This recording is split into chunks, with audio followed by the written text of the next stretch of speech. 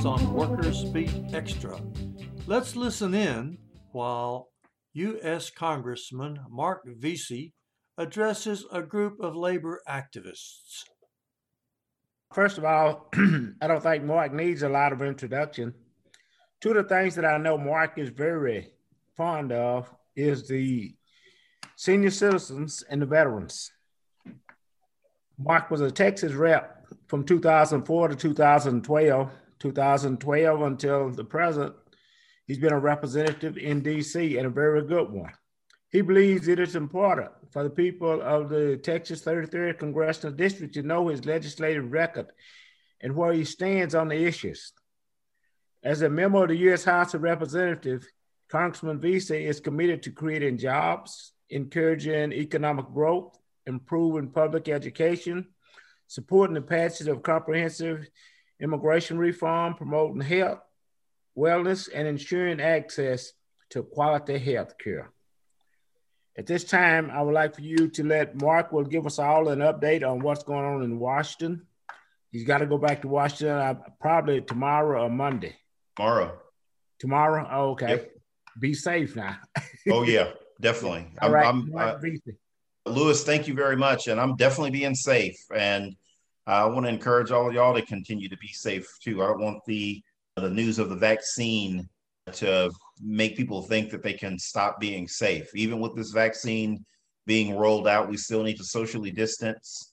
We still need to wear masks until we can reach that point to where we have herd immunity and the virus finally runs out of host. And, and even with that, there's going to be mutations that are going to occur, before we reach that point, and we just need to stay steadfast.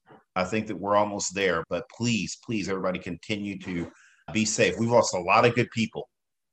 We have lost a lot of good people. We just lost an esteemed educator here in Fort Worth just a couple of days ago to COVID-19. Just so many people. And we need to stay safe because we have a lot of battles that we need to continue to fight. I don't know what's going to happen in the Georgia Senate race, but y'all saw the issues that we had in getting those COVID relief bills passed out, and the Republicans, wanting to, give $400 checks. We had to fight just to get the $600. Mitch McConnell wanted the $400 checks. You can see what's at stake, and that if they can, that they will make it to where Biden just won't be successful for the next 4 years if they can figure out a way how to hold on to the Senate these next 2 years. We also, saw what Trump did with a Republican Senate and with him controlling the White House. They stacked the courts. And so all of those things are going to be important to us because so many of those decisions, and many of you have been on the front lines of those decisions, and so have your nationals. A lot of them deal with rights surrounding workers, things like, paycheck protection, different things like that we believe in, like collective bargaining, states being able to water down the rights of workers all around the country. We need to make sure that we can have the legislative muscle needed so we can start appointing some people to these courts. And so we can really turn back a lot of the damage that Trump has done. I think that Biden's going to be able to loosen up some things through executive orders that Trump has done, and he'll be able to rescind some of those executive orders. But there's going to be a lot of things around workers' rights in this country that simply are going to take legislative solutions and legislative fixes. We had some great wins in the House this past time. We just weren't able to get them through the Senate. And that's really going to be key, especially with the narrow majority that we have in the House right now. Things are going to be better, of course. And I do think that we're going to continue to be able to get some great things passed out of the House. It's just going to be more difficult if we don't have the Democrats in control of the Senate. And we do have a lot at stake. I have to tell you, it's so important that we keep that money flowing while we're under COVID-19, that we keep these packages flowing. PPP for our small businesses, the stimulus checks, the unemployment insurance, the increased SNAP benefits. A lot of people don't realize it because rents in Dallas still aren't astronomically high like they are in New York or San Francisco or Los Angeles, but rents here are still pretty high. And we were able to get rental assistance in this last stimulus bill that that was just voted out. And we're going to need to continue that. We don't want to fall further into any sort of economic calamity between now and having enough people inoculated to where we can go back to normal. And so getting these packages pushed out, getting them passed, keeping our businesses afloat, our small businesses. It takes so long for a small business to even open up and for it to be profitable enough to where people feel like they can spend some discretionary income out in the communities. That's going to be key. I think for a lot of our union workers here, one of the things that we were able to get in this last COVID package was some help for our airlines. For Dallas Fort Worth, that's huge. That's big for Dallas Fort Worth and for labor. I mean, we have 30,000 people that work at American Airlines and Love Field, a majority of which are labor employees, and have those airlines had to furlough lots of people here in the Metroplex. I mean, you have to think about it this way. People always were saying, "Oh, it's a bailout for the airlines, a bailout for the airlines." It's not a bailout for the airlines. It's helping out the people that are the union employees at those airlines, and those employees, their dollars go a long way. You know, that guy that is out there with Transport Workers Union that's loading that luggage onto those planes at American Airlines, when that guy gets off of work or before he's coming into work, he may stop at the local donut shop to pick up a couple of kolaches and a cup of coffee. He may go to the local hardware store so he can work on his house, because people are doing much more at-home projects now because of COVID-19, so we can't go out. And so that transport workers check, again, those employees, those 20,000 at American and those 10,000 at Love Field, Southwest Airlines, those union checks, they go to the local cleaners. Those union checks go to the local donut shop. Those union checks go to the local hardware store. Those union checks go to support many small mom and pop businesses. And without them, and when we lose those businesses, once we get past COVID-19, the more businesses, small businesses that shut down, because remember, small businesses that are the majority of businesses in America, it's not large businesses. And so when those small businesses shut down and trying to get them back on track and get them reopened, it's going to put economic recovery further off in a post-COVID-19 world. And so that's why we have to get these packages out. It's going to be the most important thing that we do over the next year. We need to make sure that we are in a position to keep these stimulus packages moving, and that we're helping our new president come January the 20th, 2021, do whatever we need in order to make sure that we can ramp up production of the vaccine, and that the protocols and apparatus are put in place to where we can speed up people being inoculated, because that ultimately is what's going to help us get back to quote unquote normal. And don't get me wrong, there are other fights out there that we're going to have to take on. We need to pass an immigration reform bill. I think that's pretty obvious to everybody. We need to pass an infrastructure bill.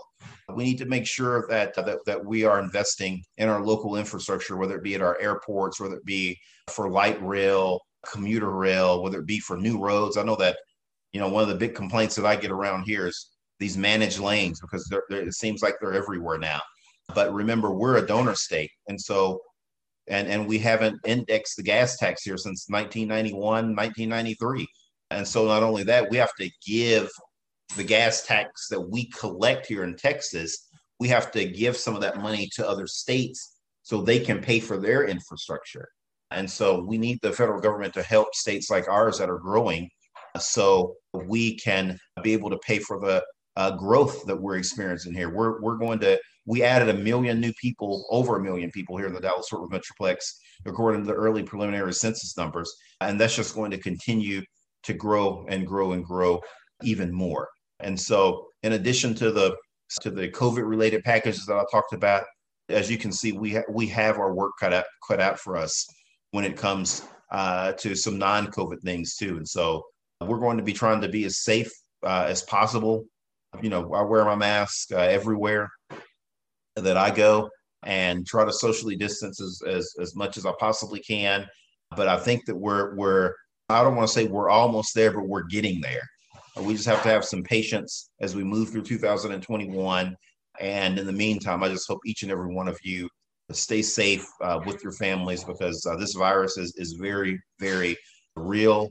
And we need as many Democrats and people on this call staying in the fight for as long as we can, because even though we have a Democratic president now in Biden, who's going to do a great job, we still are going to have a lot of battles out there that we need to fight. And it's going to take all hands on deck. So y'all definitely stay safe.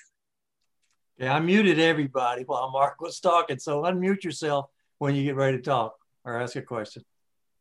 Thanks for the comments, Gene. I am very tired of hearing all this talk about who is tougher on China. The long-range interests of the United States and China are both for a prosperous, peaceful world. I think we've got to find a way to work together and cooperate with China in those interests. Yeah, I think that you're right. There are some complexities with the relationship.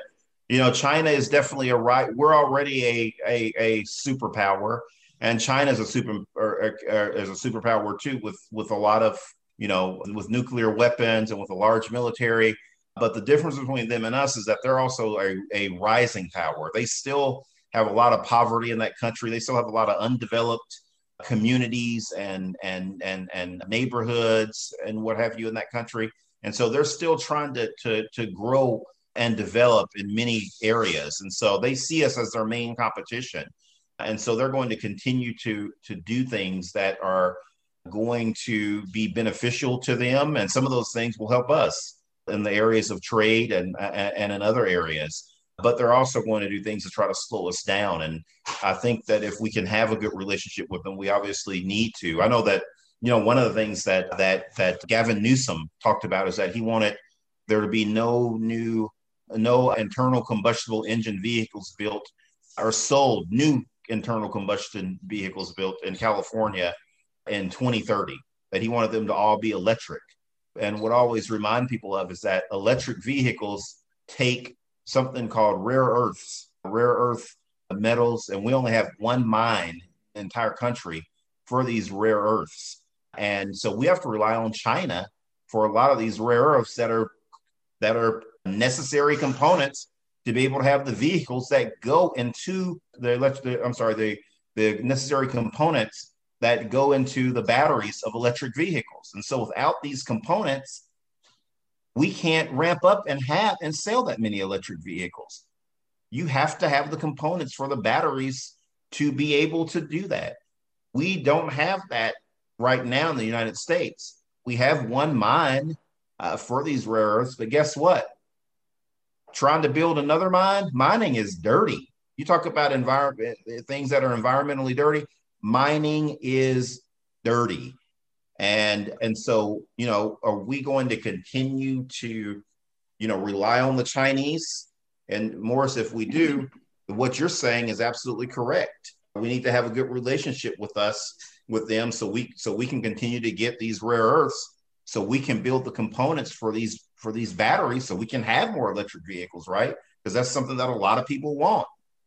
But at the same time, if they're a rising power and they're trying to ascend and they want to be above us, are they going to give us the components necessary to continue to build these batteries when they're probably thinking in the back of their mind, hey, we can displace the big three in Detroit?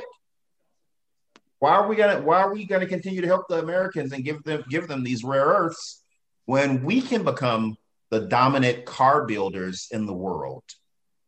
And so that's the complexity of the relationship and why it's so difficult, is because yes, we need to be able to work with them, but you have to understand the way that they're seeing it. They're seeing it as that they want to catch up with us, and that not only they want to catch up, they want to surpass. And car manufacturing is going to be one of those areas. They would love to put Detroit out of business. This is Gene Lantz on the Workers Beat Extra. We've been listening to Congressman Mark Vesey speaking to a group of labor activists.